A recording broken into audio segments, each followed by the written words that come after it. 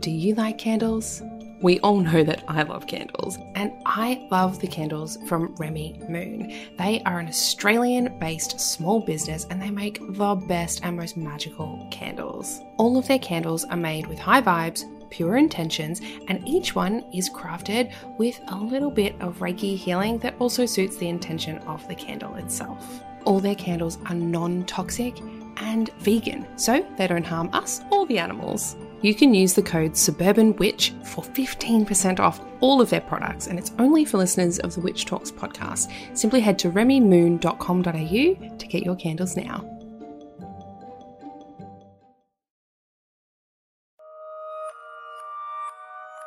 Welcome to Witch Talks, the series for spiritual seekers, witches, and enlightened souls. I'm Hannah the Suburban Witch, professional tarot reader, astrologer, and witch, and I hope you're ready to get up close and personal with your favourite witches. Welcome back, everyone, to episode 2 of season 2. Oh my goodness, can you believe how many episodes have come out now? This is wonderful. So, firstly, thank you for popping me in your ears once again. I appreciate it.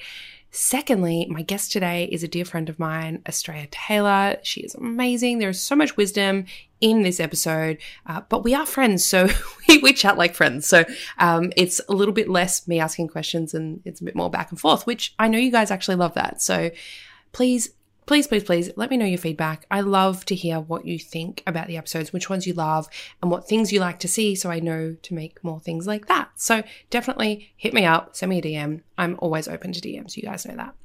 Tiny bit of housekeeping. Once more, make sure you rate, subscribe, like, and leave a review. I would love to read your reviews, guys. It really, really helps and gives me that dopamine hit to keep going, guys. You know, I've got ADHD. You got to help me out here. But also make sure you're telling people, if you like the podcast, share it out with people. I want to get the word out. I really want to see this podcast just grow and grow.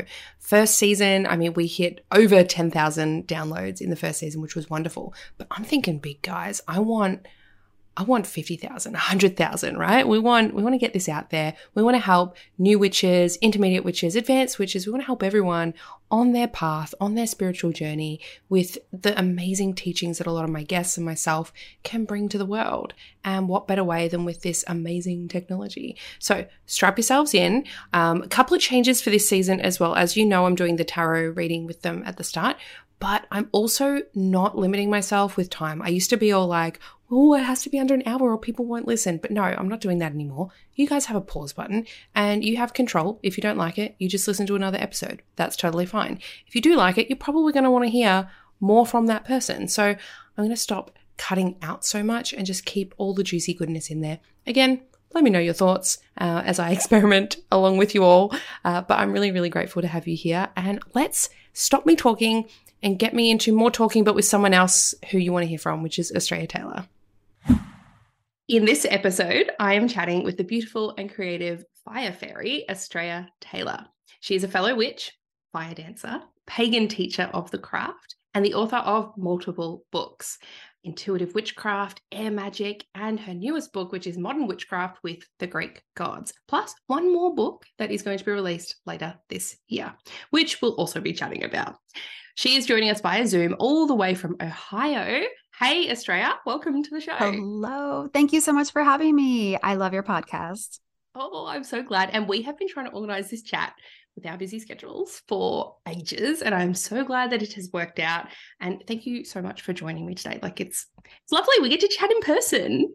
I know. We're friends online and we talk online all the time. And I hear your voice in my head all the time whenever I see your text. And it's so fun to actually talk to you in person. Yes, I agree. It's whilst it's it's in person, but it's not in person, right? But it feels more real than a text. Yeah. Not to put that form of relationship down either as well, because I feel like we've got a very solid ground in our relationship. Yes, we do. Awesome. So we talk about everything. Yeah, agreed. What I want to talk about, what I want to start with today is by pulling a tarot card for you, if you're comfortable with that on air. Definitely. Yes. Let's awesome. do it. Do you have a question or would you like general guidance? You know what's funny is I pulled a card before this podcast, which is funny because you're pulling a card. And I didn't know you did that in this season. But so mine is the page of air. But I'm curious, I don't know, like what's the general energy of the times right now? Like Okay. I that's what I ask a lot. Cool. So usually I sort of pick one that I feel vibes with whoever I'm talking with.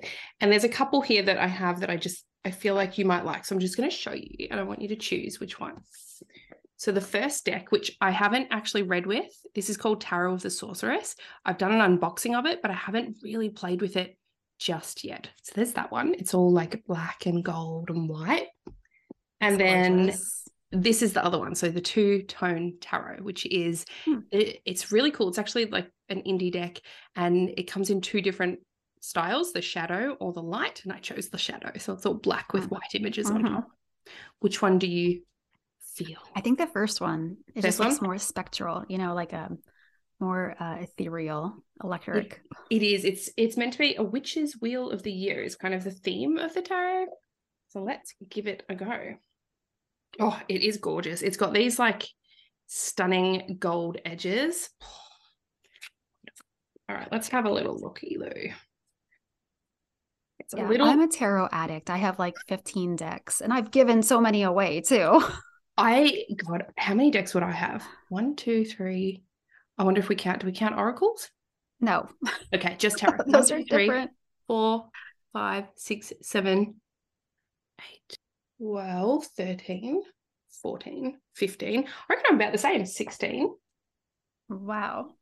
Yeah, 16 tarot. Oh, 17. I mean, 17. There you have it, everyone. Like that's a good number of decks to have. If you only have 2, you should get some more probably. And when I do my tarot classes, so the good thing is I've got so many, so I bring them all along because I'm not precious about people, you know, using my decks. Like that's not a big deal for me. So I get my students to play with them and to choose which one. I've got so many different ones for them to choose from, which is wonderful. But yeah, that's one of the things. They're like, oh, shouldn't we just have one? I'm like, no, not at all. There's so many different things that you can find in different decks. Like, you know, I've got some decks that are really good for spiritual questions or love or really need gentle readings. I've got other ones that are great for like, oh, I've got one actually, and I'll tell you what I do with it. The Thoth Tarot. It's pretty brutal, I find, in its readings. It's very, what's the word? I don't know. It's intense. It's an intense deck, right? I gave that one away. Yeah, it's intense. But I like it. It's beautiful though. It's gorgeous and I love the artwork. I had to pass it along to somebody else who wanted it, who needed it. Well, I think it reads really clearly. Like there's no room for making it fluffy or light if you get a card like despair, right? It says despair. It looks pretty intense. You're like, oh God, I can't flip that around in another way.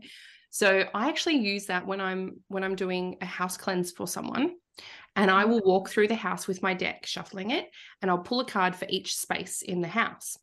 And that will tell me the energy of the room and whether I need to, you know, spend a bit of extra attention, do some energy clearing as well as, you know, a smoke cleanse or whatever else I'm using.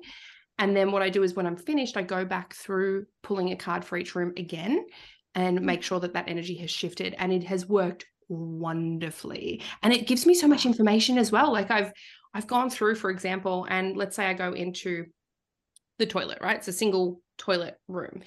And you think there's not going to be much like energy in there, right? But maybe I pull a card. Oh, what did I pull recently? The last house cleansing I did. I pulled a card, and whatever it did, it didn't say that there was, it just felt like it's not telling me about this room, but it's giving me a bit of extra information about something to do with this room. And I went back down. I was like, do you got stomach issues? Is there like issues around your health? And it was around feeling that feeling of my health issues are a burden. It was burdens. I pulled like a burdensome sort of card. Might have been 10 of Wands type of thing.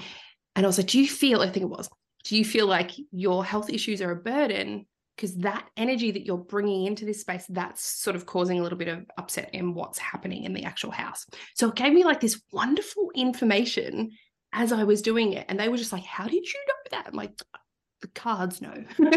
It's Really interesting. Yeah. So you can use them for more than just a tarot reading, which is wonderful. Exactly.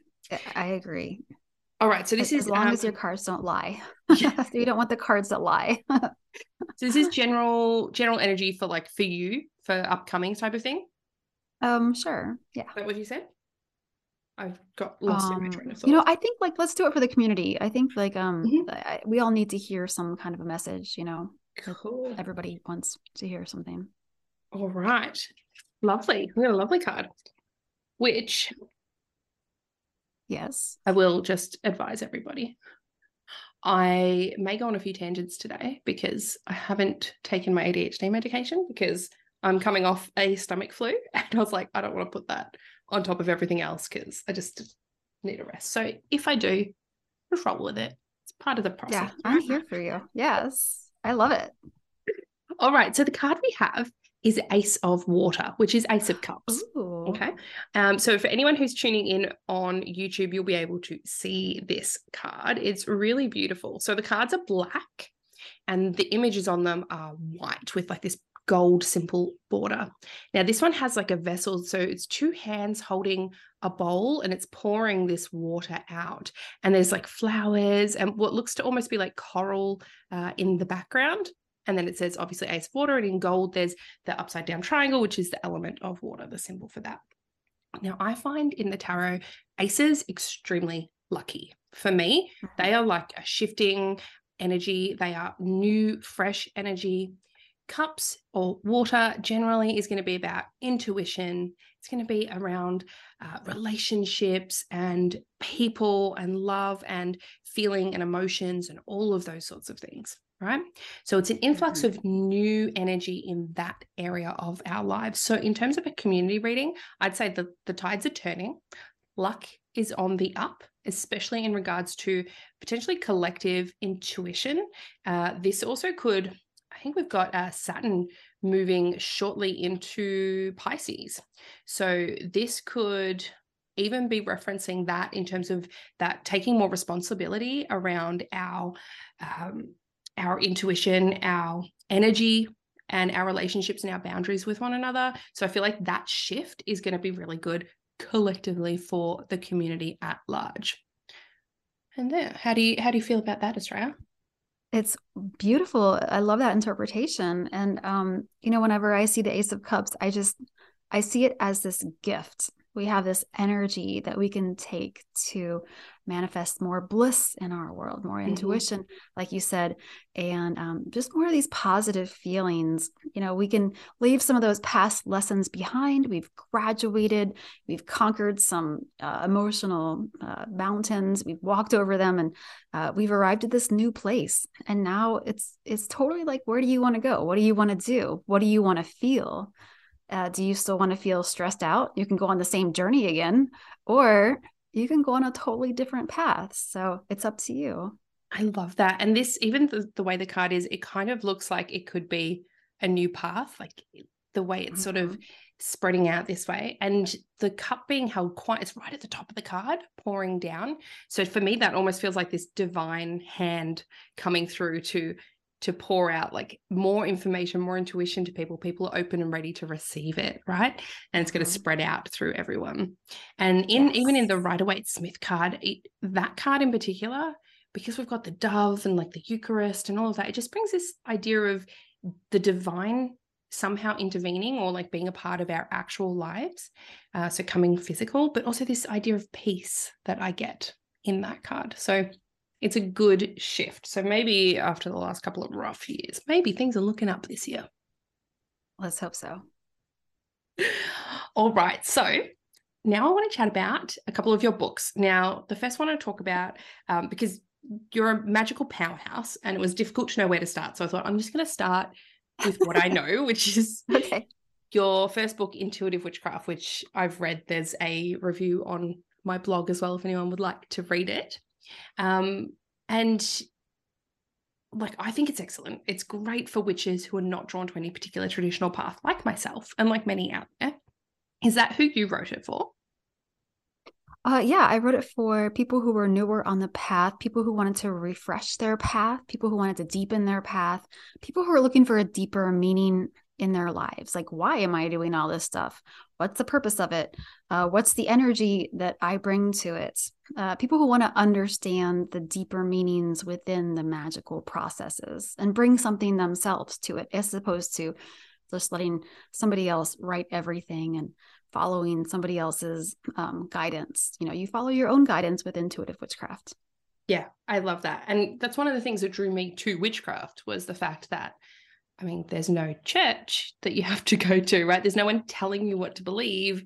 Yeah. You choose your beliefs based on your own experiences. And I think your book really highlights that as well. Thanks. And there are no witch police either. No one's going to arrest you if you don't use sage for this purpose, or if you don't use, bay leaves for this way, Mm-hmm.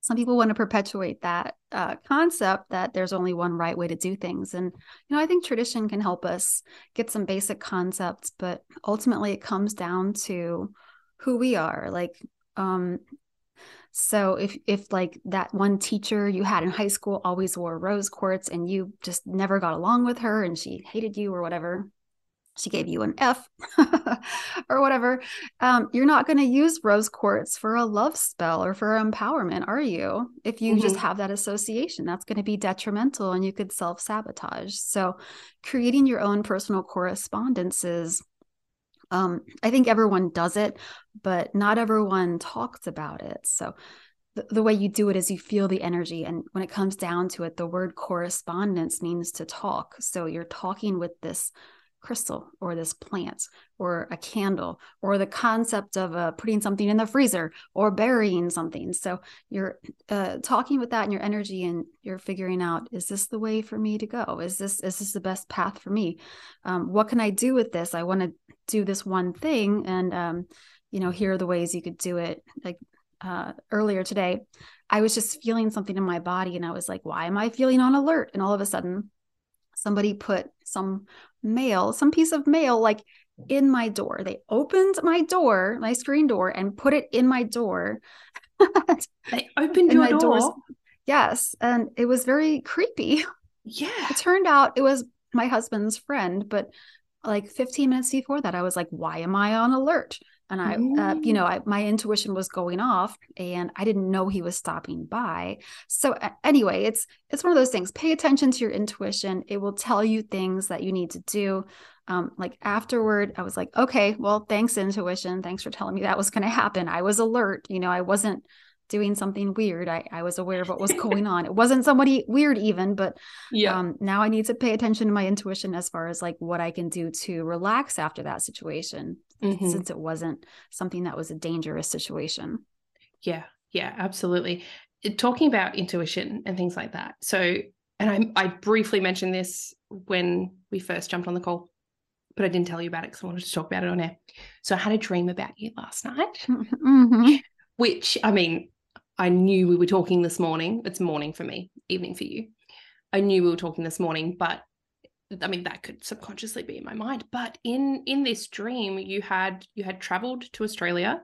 You were in Sydney, so a different area to me, like a different state, everything. And I went there to then show you around. And it was this really vivid dream of me basically showing you all these wonderful magical places that I knew of and being like this really warm host. And I remember even in the dream being like, where are my kids? Oh, they'll be fine. I didn't have my kids with me. I was just like, I'll just leave them. I'll fly down and I'll take you around and I'll show you everything. And the way we were going around everything was I was trying to tell my husband, I'm like, it was like a flying car, but it wasn't a car. It was more like a square box that we stood in, almost like if you think of a hot air balloon, kind of like the bottom of that. But I could make it just like move up and down and everything. Like it worked with levers and things. So it wasn't magic, but it felt magical that we could, see this new perspective together of over the city and like, let's look over here, and we're both exploring something totally new together. So I have a feeling, especially because the sun is currently transiting my 11th house as we record this, which for me brings a lot of prophetic visions and dreams. And I pay a lot of attention to my dreams at this time, and they ramp up. That every year they really ramp up at this time. And so for me, the meaning that I get from this wacky dream of us flying through the skies of Sydney is potentially in our future, there might be some form of venture where we both get to gain a new perspective of something together, of something that is new and slightly unfamiliar, and work together to have a really enjoyable experience. So whether that's a collaboration that we work on, whether it was just showing that this podcast is going to bring some really interesting perspectives to both of us. But it was a really beautiful dream, and I had a good time and we had a lot of fun together. That's amazing. That's so funny. Before, when I was getting ready for this podcast, I was thinking like, what if Hannah came to the States? Like that would be so cool. I would love So, that. We were yeah. supposed to with my husband's work. It was on the cards and then it got taken off the cards. And I was really bummed because I've got you, I've got lots of friends over there. And I was like, oh my gosh, I can see everyone. Yeah. Someday. Yeah, it will happen. I know at least we have a trip planned in like 2028 for our 10-year wedding anniversary, but that'll be to Canada. But I'm like, oh, that's close, right? That's super close. Go down a little bit. Yeah. Depending on what part of Canada. Exactly. Yeah. So yeah, potentially. And you never know. And actually, I've been trying to manifest. So anybody listening who may have some contacts, what I've been trying to manifest for my future with my work and what I do is speaking roles and teaching roles worldwide. Like that would be wonderful. Speaking, working at retreats, or oh gosh, can you imagine? One thing I said to my husband, I'm like, can you imagine if I could do a TED Talk? And he's like, that's a bit far-fetched. I was like, exactly. I love it. It's perfect. It's exactly what I want. I don't think it's that far-fetched. I think it's within reach. Totally. Reach. Put that out there. So yes, I think those sorts of intuitive things, because when I said that, I got that like really excited jolt in my gut, which for me is like yes, that is a great goal to have. Let's put that down. So that was what I put on my year ahead manifesting, which for anyone listening, I do on the first day of my 11th house solar transit. I do have a report on my website that people can purchase, which is tells you about the sun's transit through your houses and the days that it happens and what to do that month. But that's what I do. So if you know when that happens, great time for you to do your year ahead manifesting your big goals and really focus on them for that month. But back to you and intuitive witchcraft. So as you said, you wrote it for some newer witches and then also for some that were needing a refresher as well. And what I did write on the review as well is that at first it does read a little bit like a beginner 101 book, but you have to cover those basics because anyone can pick it up, right? But I don't want anyone to be turned away from that because by chapter 4, the correspondence lists are gone. And if you skip those early chapters, you will miss some wonderful personal stories that you shared. And you included a story about you walking on hot coals. And it has stuck with me like you would not believe. I literally think of that so frequently. So I was wondering if you could tell everyone about the first time and then the second time that you went to walk on coals. And then I'll tell you about how it pops up in my day-to-day life. Okay, yeah, totally. So I wrote that story in Intuitive Witchcraft. It's kind of a story about why it's important to raise energy in your magic. So the first time I was at this fire festival in Ohio. It was amazing. Fire dancing was going on. I'm a fire dancer. I was taking workshops from people who were like considered masters of the poi or the staff or whatever, and it was mind-blowing, but it was a lot. It was really intense. A lot of exercise, a lot of walking, but so there was this opportunity to walk on hot coals. And initially I was like, I'll pass. I'm going to relax and make my body's tired. And my friend was like, oh, you should go. I'm going to go. You should go. And I said, okay, even though I wasn't feeling it. I figured I could just if I wasn't really feeling it, I could just step out or whatever. But I got there and it was really exciting because they were building this huge bonfire, and this leader started raising energy with the people and started talking us up and giving us examples, and people. It was amazing. So he asked us to pair off then and share our hopes and dreams with another person we were with, and I was with my friend, and I love her. We're still friends, but oh my gosh, she kind of did me wrong.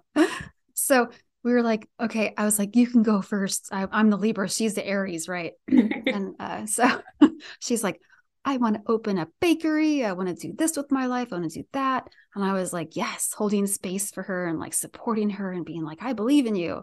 And then the leader walks nearby and says, I want you all to dig deep. If your dream is to open a bakery, you need to talk about that.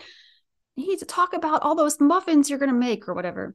And she got so excited, she ran off to tell him, that's what I want to do. Oh my God, I want to open a bakery. How did you know? And then she told the person beside him, and then the person beside them, and then another group, and then another group. And before long, I couldn't see her. And then, of course, it was my turn to talk about my hopes and dreams, and nobody was there. And I just felt as if my hopes and dreams didn't matter, even though I know that she knew it mattered to her, but she was on her own adventure. She was doing something else. But I just started to cry. And, this is the end of the weekend. I had had little sleep, little nutrition. I was sore, probably some hormones. It's all good. I just started to cry though. And I was really sad. And, I got into this lower energy state, and I just had to like hang out with some other friends, people who weren't doing it. And, then the walking on coals part happened, and I saw them raking the coals out from the bonfire. I was like, I'm going to do it. And people were singing and dancing, and they were walking on them. And I was like, all right, yeah, whatever. And it's my turn. And I walk on the coals, and I'm like, ow, ow. And I start running over the coals. It's a long line of coals, and I get to the end, and I'm like, okay, oh no, I have like, calluses on my feet because I walk around barefoot a lot, but I got burnt on my feet. Ouch. And I was like, oh yeah, ouch, that really hurt. And I didn't go again. I was just like nursing my wounds and like, okay, I'm going to take care of this now. But, I thought about it afterward, and I was like, I wasn't raising energy during this ritual. It's basically a ritual. And so when this came around, the second year, this fire festival came around to the same place and had the same coal, walking on hot coal offering. I said, okay, I'm going to do it again this year. And I'm going to do it with a friend who's not going to abandon me. Right. And so we took turns talking about our hopes and dreams. I talked about, writing books. At the time I was writing fiction books, and, she held that space for me, and I held the space for her as she talked about her hopes and dreams. And then when it came time to walk on the coals, we were in the very front. So it was like the hottest the coals were, but we were doing the singing and the dancing, people were leading, and we were so excited. And I walked over those coals 7 times without being burned once. And so it really taught me so much about how important raising energy is in a ritual. You could get burned, you could attract some more negative energy if you're in this negative headspace. And, when I say you're in like a higher energy or a high vibration, I don't mean like you're in like a higher chakras kind of thing. It's more like you're feeling the emotion, and it's a strong emotion, and it's taking you over and uplifting you. It's amazing. And so that's what I learned from it. And that's the story that I shared in the book about how, it's important to raise energy, and there's so many different ways to raise energy. But I'm curious about what like how you think about this too. So firstly, I think it's a powerful, powerful story, and stories are, they're the things that stick with us, right? And that's what I loved about your book, that you included that. It wasn't just, here's how you do the thing. It's like, hey, I'm going to teach you through an example. And that's what sticks with people, rather than, the little bit that says exactly how to do something. You remember the story of how it's done. And so at our house here, we have stone pathways around the sides of the house. And these are not like little pebbles, little smooth pebbles. They are like chunky rocks. They're quite large, and they're kind of not sharp, but pointy and jagged. Now, they are not comfortable to walk on. at all, generally. But every time I need to walk on them, whether my toddler has decided to toddle over them all and then realizes that it hurts and he's crying, whenever I go over there with the energy of like, oh, if you know it hurts, why don't you put shoes on? Like, walk over. And then I'm like, ow, ow, ow, ow, ow. And every single time you pop into my brain, and I'm like, okay, I know it's hurting because I'm in that state of being frustrated, or I'm in that lower energy state. So I usually then take a moment and just go, all right, okay, it's all right. He's just a kid. It's fine. He just needs his mum. I'm going to go. Look, he's calling for me because he loves me and he knows that mum can help. Isn't that beautiful? And I do this little like mental shift, and it is wild how quickly it doesn't hurt as much. And then sometimes when we're playing and we're literally in that really playful energy with the kids, and maybe a ball gets thrown over there, I'll run over them. And it's like, I don't even notice until I get back. I'm like, oh, how did I do that? And then you pop into my brain again. I'm like, it's like the thing with the stress. It's like they're hot coals. Like they're not hot coals unless it's a really hot day, which does also happen. But the pain of just the rocks poking into my feet changes based on my mood. And I think it is a wonderful, wonderful example. And I use this as well because I do get chronic migraines.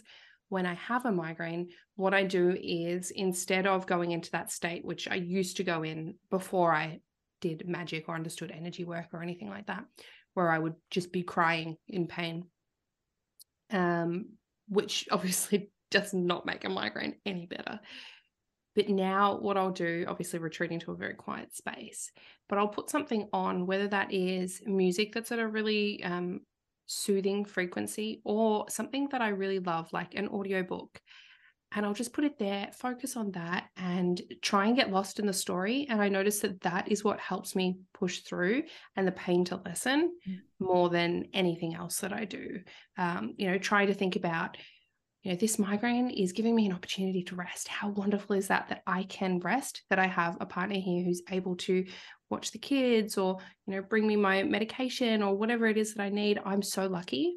So I try and shift it, and it just brings it back to that story that you've shared, that I think is just such a wonderful thing. And that's, as I said, that's in the first few chapters. And I think that's a reason why it's definitely a good thing to go through some of those earlier learnings. Even if you're like, I know how to raise energy, don't skip the chapter, because you're going to miss some of these beautiful teachings, which I think is wonderful.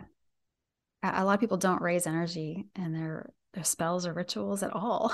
Yeah, I'm like, oh girl, oh boy, it is not don't you know? About in many books. I think your book and Meg Rosenbright's book, The Healing Power of Witchcraft, they're two that have stuck out that have actually mentioned raising energy, but a lot of other ones that I've read and reviewed just ignore it. And I'm like, but that's like a big part. It's kind of, oh my gosh, yeah. Some books even ignore setting an intention, and I'm like, oh, don't you know? Like, but then again, I'm a word witch, total air magic head, and I'm like, you have to be exact, or you're just inviting general stuff. I'm exact. I like to use my words. I like to, create definite vibes, or just pick out the vibe that I want with my words. And it's really important to me. Yeah, it's funny. So I would probably relate myself more to, if I had to choose an element, earth. Herbs are like the crux of my craft. I mean, even as we speak, I walked through my garden this morning. As I said, I had stomach flu yesterday, and I wandered through my little herb garden, and I thought, all right, which one is calling to me? Which plant is going to help me this morning with feeling better, which is going to help my stomach, which is going to be gentle on me? And I just intuitively picked, which obviously mint is good for digestion, but mint, lemon balm, and a little tiny piece of mugwort leaf as well, and popped those all together with some lemon. But the quantities is always intuitive. It's like, I just feel like there's just a tiny bit of mugwort will help. Too much is going to be overpowering for me and not necessary. So I think that for me, using herbs in my craft, I really tune into the energy of the plant spirit, and that solidifies my intent based on the plant spirit that I'm using, if that makes sense. So I think it does. Yeah. It's wonderful to use those different elements that you feel most kinship with. in your practice. It's a great little And tip. I really feel like intuition is a body-centric, earthy kind of magic as well. It's letting yourself escape the mental chatter of your mind and saying, like, what do I really feel? Earlier today, I found myself texting my boss saying, hey, can I leave a half an hour early? Because my body just wanted to do it.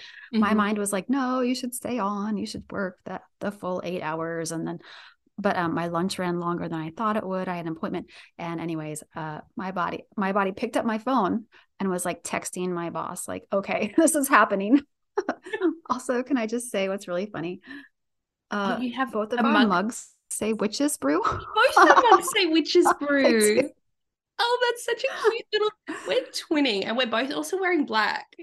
Yes. Which I feel like for you is normal, whereas for me, I'm usually quite bright. I usually wear bright colors. And I looked in my wardrobe this morning, and everything I looked at was just like, no, no, no. I just want comfy black. So I've just got a black t-shirt. It does say vibes on the front, but in black, so you can't really tell. But yeah, so I feel like we're twinning a little bit. Yes. It's nice. I like how it's not good vibes only or something, because It's just vibes. I like the bad vibes too. I'm not afraid of shadow work at all. Absolutely. Absolutely. Yes. I know you're not either. Question, with that fire festival and walking on the hot coals, was it a witchy festival too? No, it was called Kinetic Fire Festival. So it was mostly about learning all the different kinds of moves you could do with fire dancing. And then every night there was a big bonfire, people would fire dance, and you'd have safety people there watching other people. It was amazing. It was just a lot of energy. Like, I love fire dancing so much, and I really wanted to write the Fire Magic book, but that one was already taken. I was Yes. gonna ask. I literally have that as like my little thing to talk about, which was, as someone who's got such an affinity with fire, you've written the Air Magic book, and fire and air work very well together. But I was curious. So obviously fire was taken, and was air your next choice, or do you also feel that sort of affinity with air as well? Yeah, so my Saturn is in Leo in the 11th house, and so I'm learning to be that Leonine personality, and I love it too. I find it's really easy to bring out as long as I don't work too much. You know what I mean? Like with my day job and writing.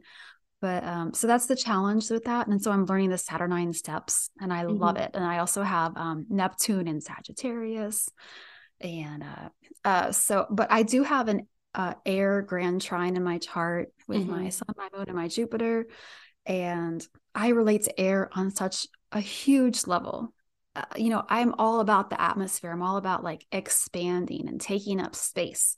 I'm all about feeling that, creating an atmosphere where people can feel like, they're welcome, and they belong, and things like that. So it's part of my journey to be this air magic person. And it's funny, Llewellyn, when they asked me, they were like, so will you do water magic? And I was like, no. That's like the least one. Like I do have Scorpio, but it's the one that I'm least familiar with. And I know that there are a lot of really strong people who identify with water. And then I said I could do earth or air, because I have some earth placements too. And, I've studied earth science and environmental science at college and university. So yeah, it just worked out that air magic was my bag, and I love it. I loved writing about it and experimenting with it and talking about it. It was a dream come true. That's wonderful. Is it set up? Because I haven't read Air Magic. I think do I have a copy of it? I've definitely got a copy of Fire Magic. Can't remember which ones. And I've got a big bag from Llewellyn that has just arrived today as well with some more books, which I see a lot of people getting their beautiful Llewellyn box of books, and mine comes in like a giant garbage bag. I'm like, why? That's funny. And I don't know if it's because I'm like really far away or something. I don't know. But yes, I have a giant blue garbage bag full of books here to open shortly. Oh, wonderful. But yeah, I don't know if I don't think I have Air Magic, and I haven't yet read Fire Magic. But with that book, is it set up similarly to Intuitive Witchcraft in regards to, because what I found with that book was, firstly, it was chock full, like it is deceptively large. Intuitive Witchcraft is like, yeah, it I've got it here, so if anyone's watching, you can see it. It just looks like a kind of standard novel size. It doesn't look like it's going to take a while. It actually took me ages to get through because it's dense. There's a lot in there. Yeah. You've packed it full. And just when I'd thought you'd covered everything of the craft, there were more chapters, and then another chapter, and then another chapter. And I was like, there's so much in here that I didn't even think of that you'd put in there. And what I really loved as someone who likes to go off on rabbit hole searches is at the end of each chapter, you've put like a further reading list. Mm-hmm. A, it shows how well researched you are, but B, it is like a dream come true because I'm like, I want to learn more about this. And I'm like, oh, and I have sources to go and search in. This is wonderful. So is Air Magick similarly set up in that regard with sort of reference style and neat little chapters? I would say that it's set up the same way as the other elemental books are set up. Okay. There was a specific format that Llewellyn wanted. It was an introduction, and then history, and then the magical beasts, which can be used for imaginatory kind of spirit work kind of things, and then correspondences, and then at the end there's like spells and rituals and whatnot. So I had very little control over the format, but I really wanted to convey the meaning of air in all of its deep meanings. So and I do love to talk and write and stuff. So my basic thing is, I know that I have a lot of information to share. I try to break it down in the most accessible way possible. So it is very linear. It's presented in a very basic, easy to absorb manner, but at the same time, it does go into those deeper pockets, and it kind of like leans into the deeper meanings as well. And the introduction kind of shows how air can mean so many different things. It can mean like the actual element, the breath that we do. It can mean, the mind and our intention and psychisms. And there's also the physical element of air, how it changes, how it initiates, how it carries things forward. You can see that in literal air, and that's where some of my science comes into play as well. So I go deep, but it's also deceptively simple as well. Yeah, I if that love answers the question. I love when there is books like this that give something that people might be like, oh yeah, like air, right? Just an element, right? They might write it off a little bit, but it gives it the space to really explore, because air is so much more than just air. As you said, there's a gentle breeze that might carry a little butterfly along. And then there's the destructive element of things like tornadoes, right? So you have these varying ways of using that sort of magic. And I think it's wonderful to give the opportunity of exploring the element just by itself. Yeah. And Llewellyn said that people said that it was the hardest element to relate to, and they didn't know how to relate to it. And I'm like, are you kidding? We are swimming in an ocean of air. It's all around us. Like, we're bathing in it all the time.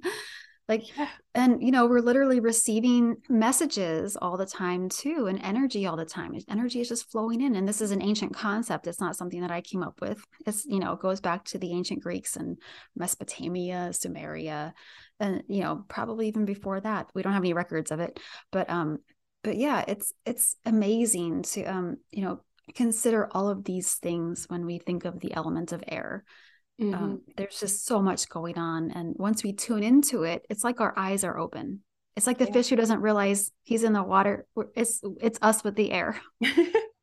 Yes, it is. And did you include as well things like technology in terms of like Wi-Fi and being able to talk to someone via Zoom? I mean, I find that a form of air element magic, right? Yeah. People might, just because it's technology doesn't mean it's not magical and you can do magic through it. Was that included in the book? Not so much. I mentioned like the age of information, and this is also the age of disinformation too. Yeah. And I wrote that during the Trump era. It was hard to write books during that time, but putting little things like that in there really rang true and helped me get through with it. But yeah, I believe that, technology, it's a very Aquarian, innovative energy. Mm-hmm. And so definitely that's in there as well. And, it's funny when we were all in lockdown with the pandemic, right? Um, I led a ritual online and I was like, oh no, am I going to be able to like do the energy workings, that Mm-hmm. I do with the ritual? People are going to feel it. I'm worried about that. But I did it 2 different times, the self love ritual with Aphrodite, 2 different times virtually, and people felt it. People were moved by it. And I could feel the people too. When you're in person and doing it, it's like one thing to be in the same room and to help people move their energy. But I felt people far away as if they were in the same room with me, even though we were on a Zoom call. So we were able to do this ritual to everyone's satisfaction. And I was so happy with all of that. I think it's wonderful. I mean, I teach psychic development, right? That's my course is the art of psychic Yeah. development. And the first 2 rounds of that, I included weekly psychic development classes via Zoom. And I had students that were in the United States. I had students that were here in Australia. So, but everyone was, quite far from me physically. And it was wonderful because I think a lot of them also doubted that it would work, right? We're not in the same room. Like, I can understand if we're in the same room, but we're not in the same room. Like, that's kind of, it was just a bit too far. And so what I'd usually do is I'd encourage people to go through this process of opening our circle and connecting in together, which was to imagine that your aura is growing bigger and bigger and bigger, and everyone else in the groups is growing bigger as well, until almost like you zoom out and see the entire earth. And you can see our auras all join together. That's us in circle. And then I'd do something like I'd hold up a card, for example, in the back of it and ask them to describe what was on the card. And they would get it. Like, it was wonderful. I would hold up a postcard, right? The back of the postcard, they couldn't see what was on it, describe what's on it, and they would get it. And you could just see their eyes open up and they're like, how? How? Like, because it's psychic and it doesn't matter if, time and space and all of that, it doesn't matter. It's still going to work. And it was wonderful because it gives people the confidence to then go on and realize that they do have a gift if they can tune into Hannah over in Australia and what I've got there. And it was specific enough, the things that they got, that they couldn't have guessed it, So Yeah. wonderful to see. And I've done, even when I do things like, I used to go live quite a bit on TikTok and things like that, especially when I hit milestones in my growth on social media. And I would do some readings as like a way of giving back to my followers. And the energy in that, I would be bouncing off the walls afterwards. My husband was like, can you just go outside? Like, it's just Yes. wild with energy from a phone, right? Just from all the people tuning in, because there'd be thousands. So it was a wonderful way of seeing just how it can work through technology. And I'm a rising Aquarius, so I was on Zoom doing my readings that way before the pandemic. Like, it was everyone's like, you do it that way? I'm like, yeah, it's great. And then suddenly everyone's doing it and I'm like, oh, I'm not special anymore. You're the trailblazer. Yeah. So for me, it's always been just such a wonderful, magical tool. And it's wonderful that it's getting showcased that way, I think, as well. Now, you also have a new book, which it's from the time of us recording, it hasn't come out, but the time this podcast will be released, it will be out in the world. And it's called Modern Witchcraft with the Greek Gods. And you wrote it with Jason Mankey, is that right? Yes. It was a wonderful collaboration. We split it 50-50, and it was just the perfect writing experience with somebody. It was wonderful because he's good at some things, like he's really good at history, and I'm good at like setting the tone. So I wrote this is the book for this. This is not the book for this, this is how to look at this stuff. And he wrote just like, here's some history, blah, blah, blah, and which is perfect. And then, we took turns writing about the different deities, the histories, and then magical practices. So you get a wide variety of perspectives. And then we have the passage authors. We have 21 passage authors for deities in there. It's a lot. It's a lot of coordination, but like, it was so worth it because the passages are amazing. Some of them are so insightful. And, we have like 2 for Artemis, and multiple for other people, or other deities. People, like, they're like people to me. Yeah. But yeah, it was a wonderful experience to get this book going, and I'm so proud of it. Like, we've researched the F out of it too. So people who like indexes and footnotes, we got you. Well, I feel like just from Intuitive Witchcraft, you are very well researched, very, very well researched. And Jason is also incredibly well researched from the books of his that I've read. And if anyone is interested, I did interview Jason on episode 1 of season 1. So my very first episode was with Jason, and he's wonderful. He is such a sweetheart. Love him to bits. And I think this collaboration is just gorgeous. So very excited to get my hands on it as well. You've now written, and then there's one more book that's coming out later this year. So that's 4 books. How long has it taken you to write all 4 books? How many years is that over? I think I started writing in 2018, and there was a delay with Intuitive Witchcraft. And there's a delay in my Modern Witchcraft with the Greek Gods too. It just didn't work as fast as Jason and I had hoped. Mm-hmm. There's just so much research, and it's really hard because I had to write about Demeter and Persephone and Hades, and honestly, there was a mystery religion with them, a mystery cult with them. The whole experience, like, nobody was supposed to write about it or share it at all. So there was little information. There were people who had ideas about what happened, and what's at the site of Eleusis, and you have some firsthand experiences, but you don't know if these people were just being punks about what they said. So it's really interesting. And I had to cite a lot of material and go into hypotheses, and I'm okay with being in that gray area. I don't feel like we have to know exactly what happened at this, over 2,000 years ago at this site. But yeah, it was really important for me to present that in a very good way that people could absorb it and feel like they were part of the mysteries, and to know what we know, and to also feel like, oh, this is what we don't know. And, this is what you can think about. Oh, I think it's wonderful. It sounds magical. I guess that brings it to almost like you're pumping out a book a year, basically. That's a lot. That's a huge undertaking. Well done. Well done. Yeah, thank you. And you're working as well, so it's not like the full-time gig, right? I don't know how you do it. You find the time. Yeah, I'm inspired, I just feel the books, the information is kind of downloaded in a way into my brain. I just get ideas all the time, and I keep a running notebook of all my ideas, and I'm always constantly writing ideas down. Like, they come to me right before I'm about to sleep, when I get on the subway, when I am like driving to work, all kinds of places, all kinds of times. And I just, faithfully take the notes and say, okay, well, we'll see if this happens. No promises. But sometimes it actually comes to fruition.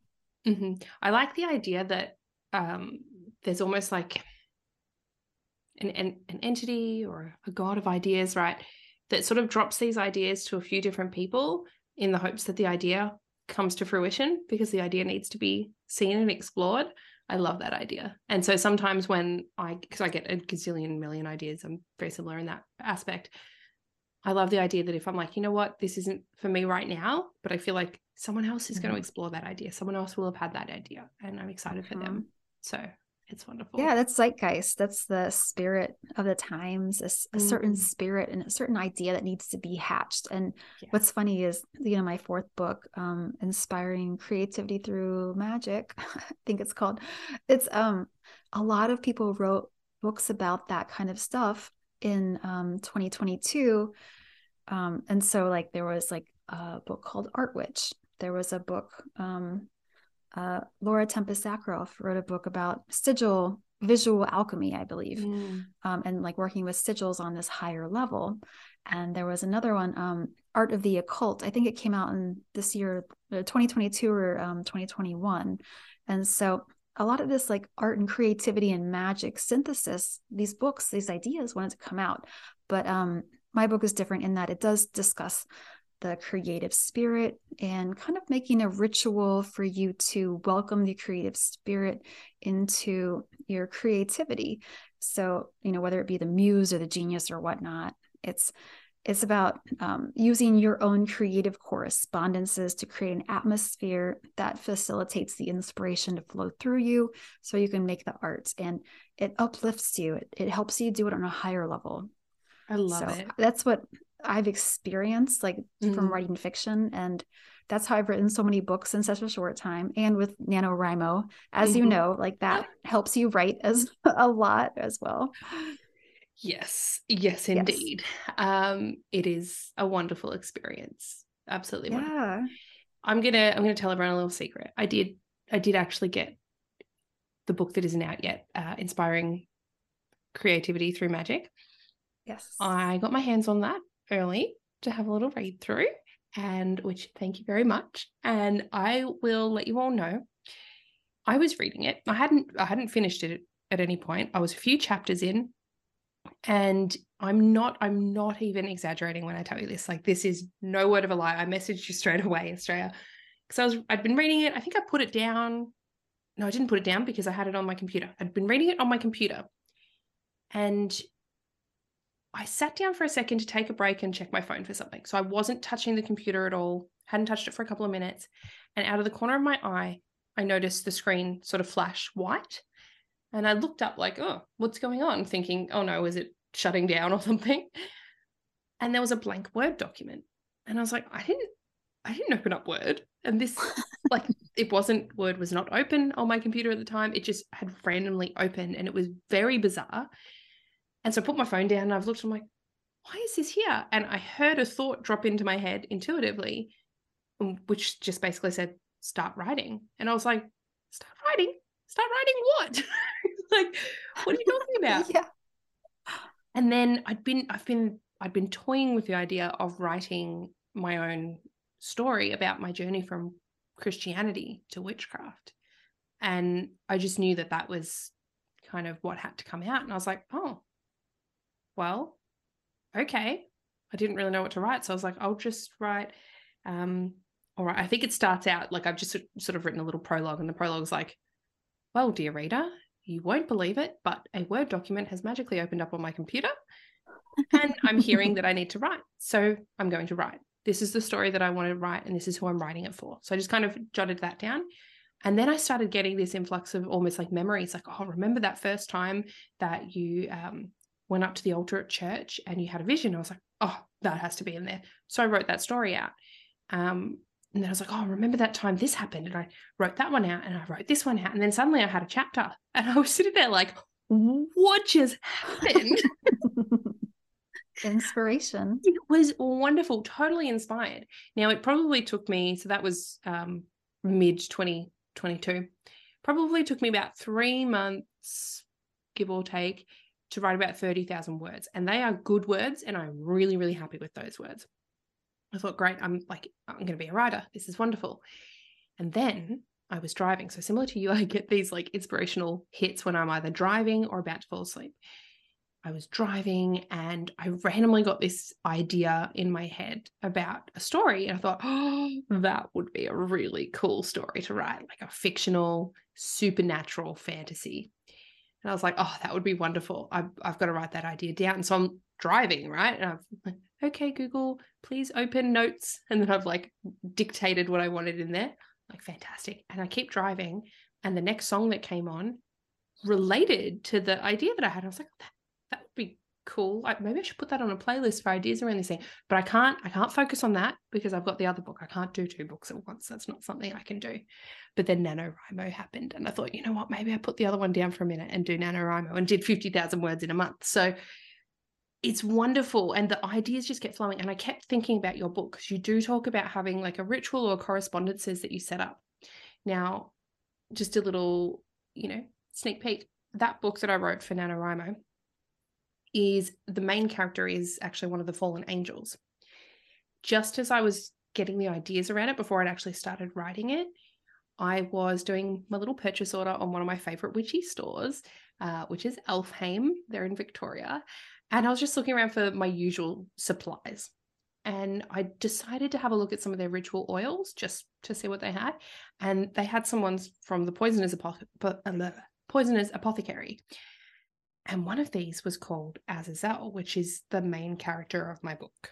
And I was like, oh my gosh. what? And you know, when you get like the chills and you're like, okay, I need that. I actually need that. So I ordered it, got it. And now every time I sit down to write, I place a little bit on each wrist and I smell it and I invoke the energy of that angelic presence, basically. And I put out the intention. I say, help me to craft the words to paint you in the light that you want to be painted. And then I write. And it's wonderful because the feedback I've had so far from people has been that they absolutely love him, and that they feel he's like the most fleshed out and that they relate to him so much. And they're just like, oh my gosh, I love him so much. I'm like, oh, this is what people love my character. Like, and it's just filled with inspiration. So your book was an absolute, what is the word? It lit a fire under me and really threw me onto the path of actually writing and actually sitting down and doing the thing that I had wanted to do for so long, but just never thought I could. And just letting that inspiration flow and having that correspondence. Like I've got the little oil here and I keep it here next to me and it's my thing. I love that. So I think it's wonderful. And if I don't have ideas, I just put it out there. I'm like, okay, just bring what you have. And I sit down and just write whatever I have. So it's been a really great book for that. So if anyone, I mean, that comes out when? July, did you say? Yeah, July 8th of 2023. Yeah. So for anyone who is wanting to do that, and it's not just for writing either, your book is for artists, dancers, like painters, whatever form of creativity that you do, it's for you. And it's all about the process in creating rather than the thing you're creating, if that makes sense. Yeah. I feel like, if you can get into that trance mindset, it's a magical act. Creating and magic, they're so similar. And I really feel like you get into that mindset and then it just takes over, kind of like good magic or a good ritual can kind of just like move you to these feelings. And I love what you said about, you got the feelings or the ideas in the car. And I have this theory, like the transitory places that we're at, like we're about to go to sleep, these liminal places, like we're in the car. It relates to Hecate or Hecate, however you want to say it, the goddess of witchcraft, but also Hermes, the messenger, the one who is traveling a lot. And these are Greek deities, of course. There are other deities that can correspond to those kinds of spaces and emotions or whatever. But yeah, and I just feel like there's so much power in getting out and getting into those spaces, having those experiences too. Yeah, absolutely. I think when you're falling asleep, you go into that hypnagogia or hypnagogic state. And that is that transitory, like I'm not quite awake, but I'm not going to sleep. Like it's that in between. And you can get some beautiful ideas. You can get intuition in that state. I have had many times, and I've had students that have this as well, where as you're falling asleep, you might see faces in front of you, which often can happen if you have mediumship abilities or anything like that. If I get that these days, I'm like, okay, stop, wake up. I'm going to properly, ward myself before I go to sleep. But that used to happen quite a lot back in the day. So that's a really like open state. And I do agree with you in terms of creativity and intuition. I actually think it's the same thing. I think it's the same energy and it's opening up to that. I mean, it makes me question, do these ideas we have come from us? I don't think they do. I think they can be influenced by our experience and our memories. But I think the ideas themselves, sometimes the words, sometimes the images, I think it comes from somewhere else. And I think it's beautiful.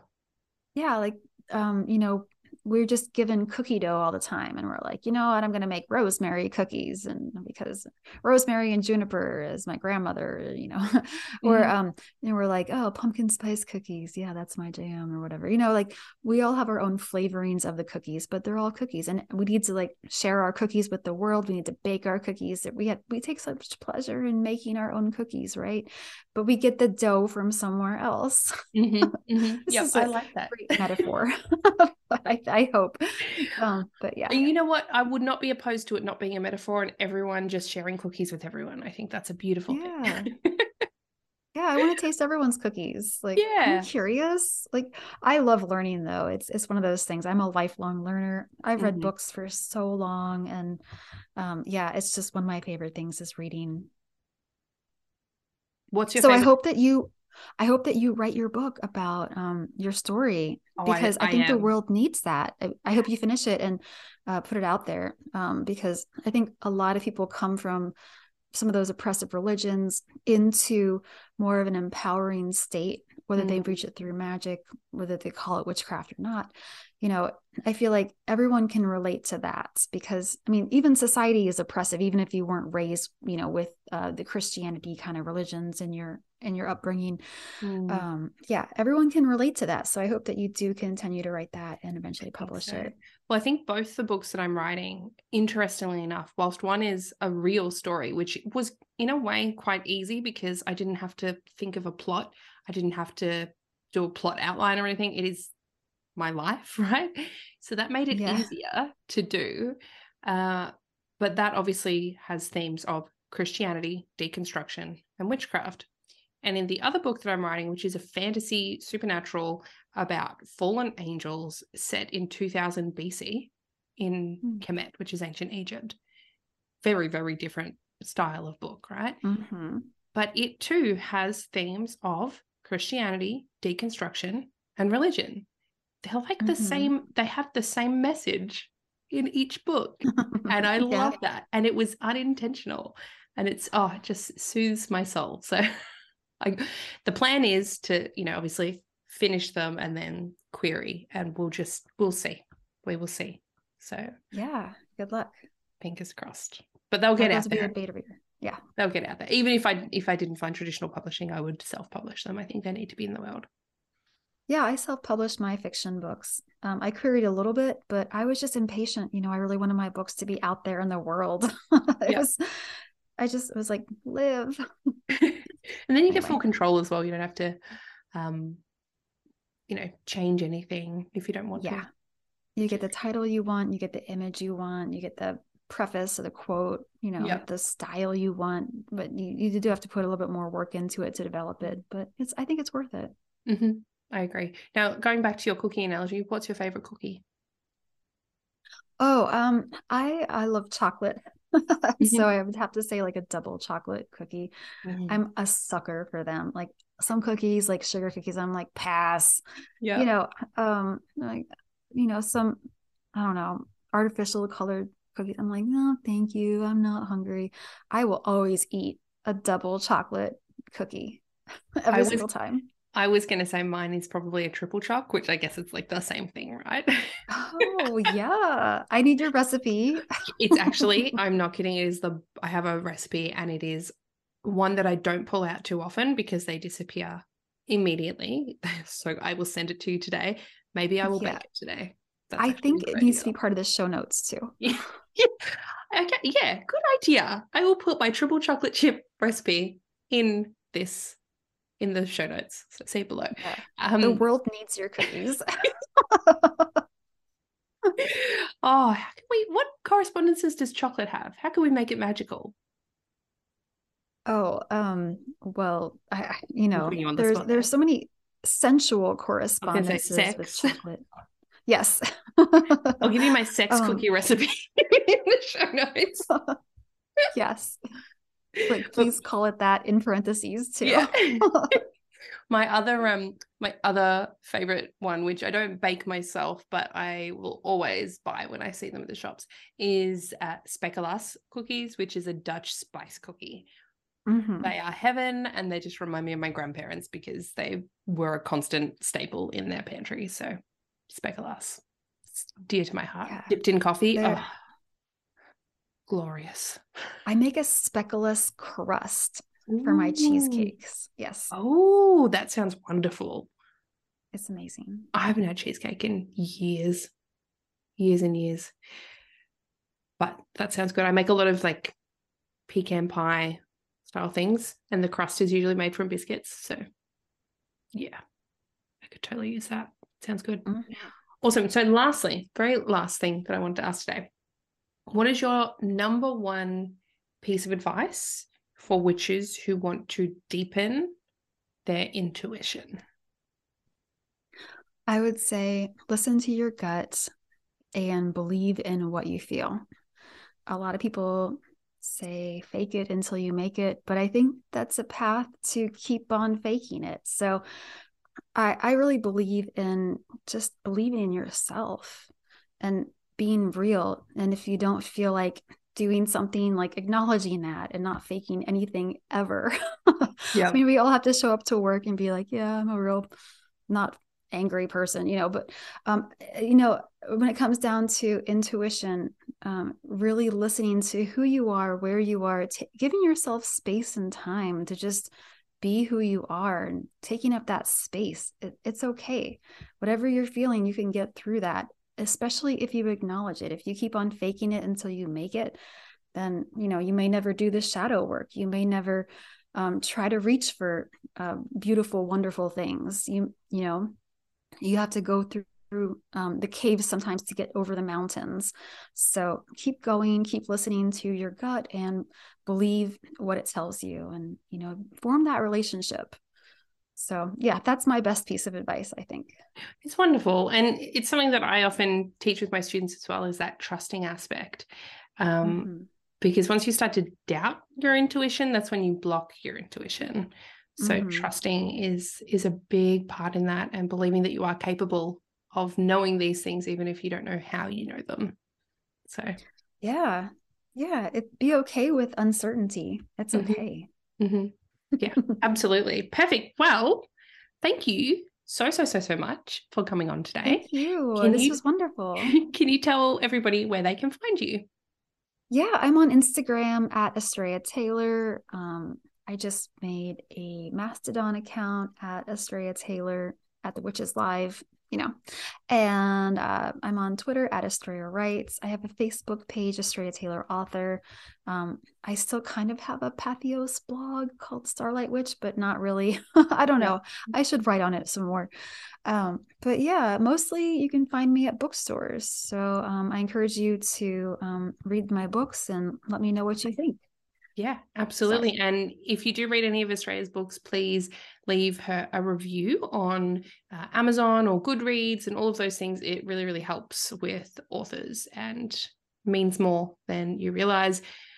In that same vein, so do podcast reviews. So feel free to leave one for this one if you are enjoying it.